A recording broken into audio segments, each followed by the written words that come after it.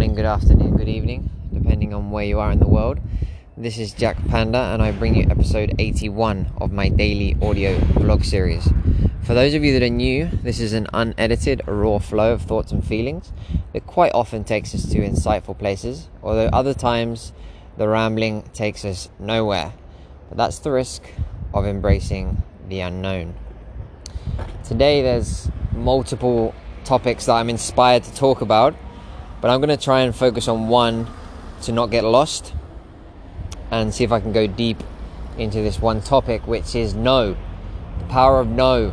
Saying no, rejecting something or someone, turning something down, expressing a different opinion when everybody else agrees. I picked up this book a couple of days ago at the airport I think it's called The Power of No, something similar.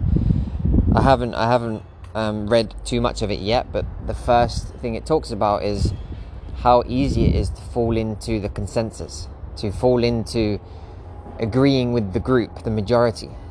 Not maybe you feel something different or you disagree, but because everybody else agrees, you decide to just let go of yourself and say, yeah, I agree as well. Whereas deep down you probably don't. And of course in that moment we deal with a lot of self-doubt.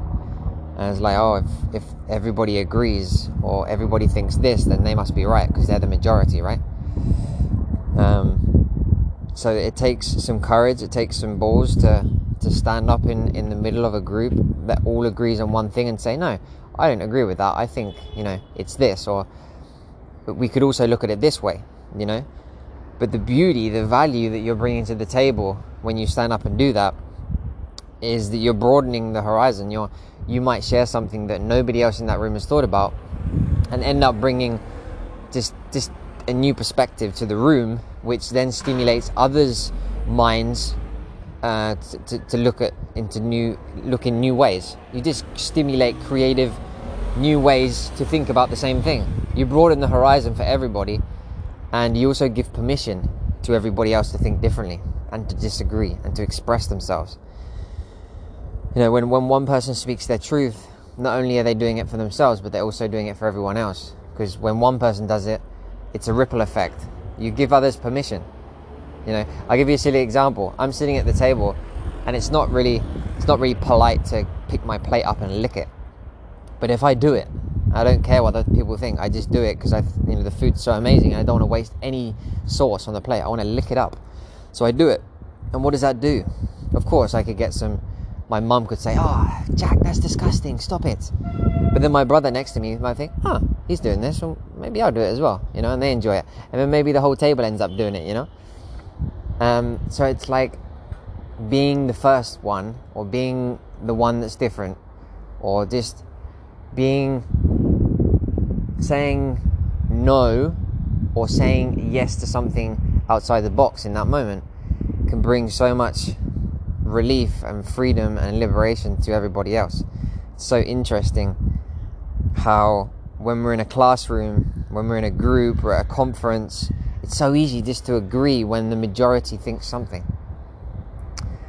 To be the odd one out, and to put your self-confidence to the test.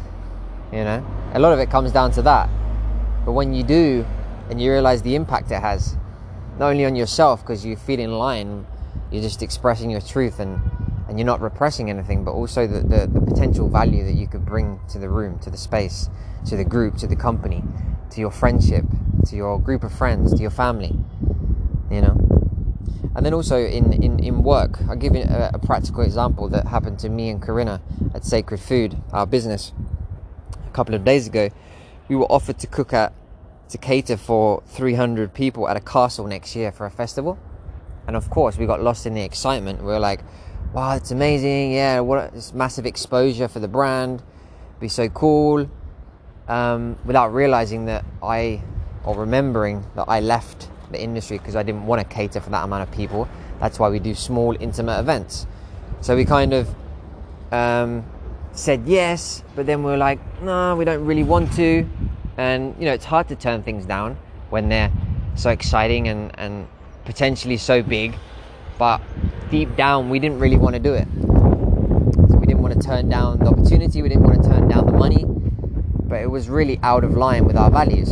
So we talked about it, and we decided that we were going to turn it down. And we said to the girl, we don't want to do this because this and that. And funny enough, her festival is called the Intimate Festival Revolution. Intimate Revolution Festival. So it's all about intimacy, connection, transparency, boundaries, just exploring, relationships in general. And we said to her, look, the main reason we don't want to do it is because it's too many people. We like to get intimate when we cook for people. We like to connect with people, get to know them, not just cook food for them to eat. We like to have a deeper relationship during the experience.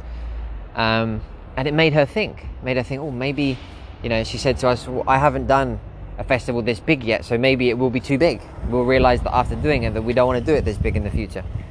So it was really interesting that our turning down of the opportunity and telling her why made her think, that's interesting. Yeah, I'm doing an intimate festival for 300 people, but maybe it's not going to be so intimate because it's so many people. And that was the reason why we didn't want to do it. So just to give you an example of how saying no, turning something down, but also expressing the reason why can really give other people value and stimulate their way of thinking. Really creates a shift in the space. And it's much appreciated as well. If you just say no without giving any explanation or justification, it's not a justification, it's just like sharing. It's like, I said no because of this, because it could be constructive for them as well. That reminds me actually that this idea that we need to justify when we say no. Of course, we don't need to justify. Sorry. I was just getting messages through on my phone and I was getting distracted there. So giving an explanation for why we're saying no for the constructive benefit of the receiver of the no is cool. But feeling that we have to justify or getting someone else to justify their no isn't necessarily healthy. Let's put it this way. When we say yes, it's like, oh yeah, cool, let's do it. But if we say no, it's not acceptable. To say no to someone, it's like, why don't you want to do that? Why don't you like this? Why don't you like me? Why? And it's like, it's hard to accept a no as well without a justification, because it brings up a lot of shit for the other person. If I reject you, then you can have, you start to have maybe thoughts of self-doubt or this or that. You take it personally, right?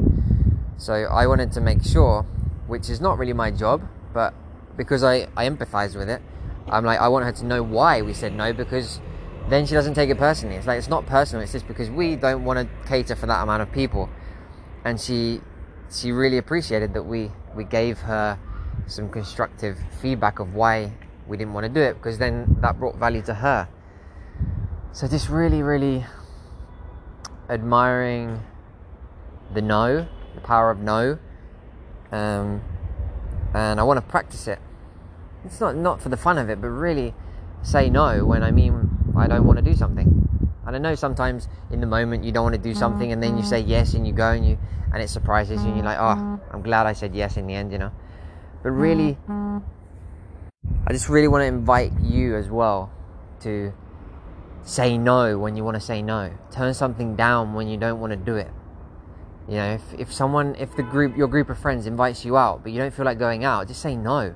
Even though maybe you're scared that they're going to take it personally, you fear that they're going to take it personally, and then next time they're not going to call you, so you go out that time just to secure the friendship for the future, But it's so counterproductive deep down, because you'll go out and you won't be in the mood to go out, so there'll be some weird, horrible, this bullshit in the space anyway. So can we just be honest with ourselves? If them people don't call you up in the future anyway, they're not really friends.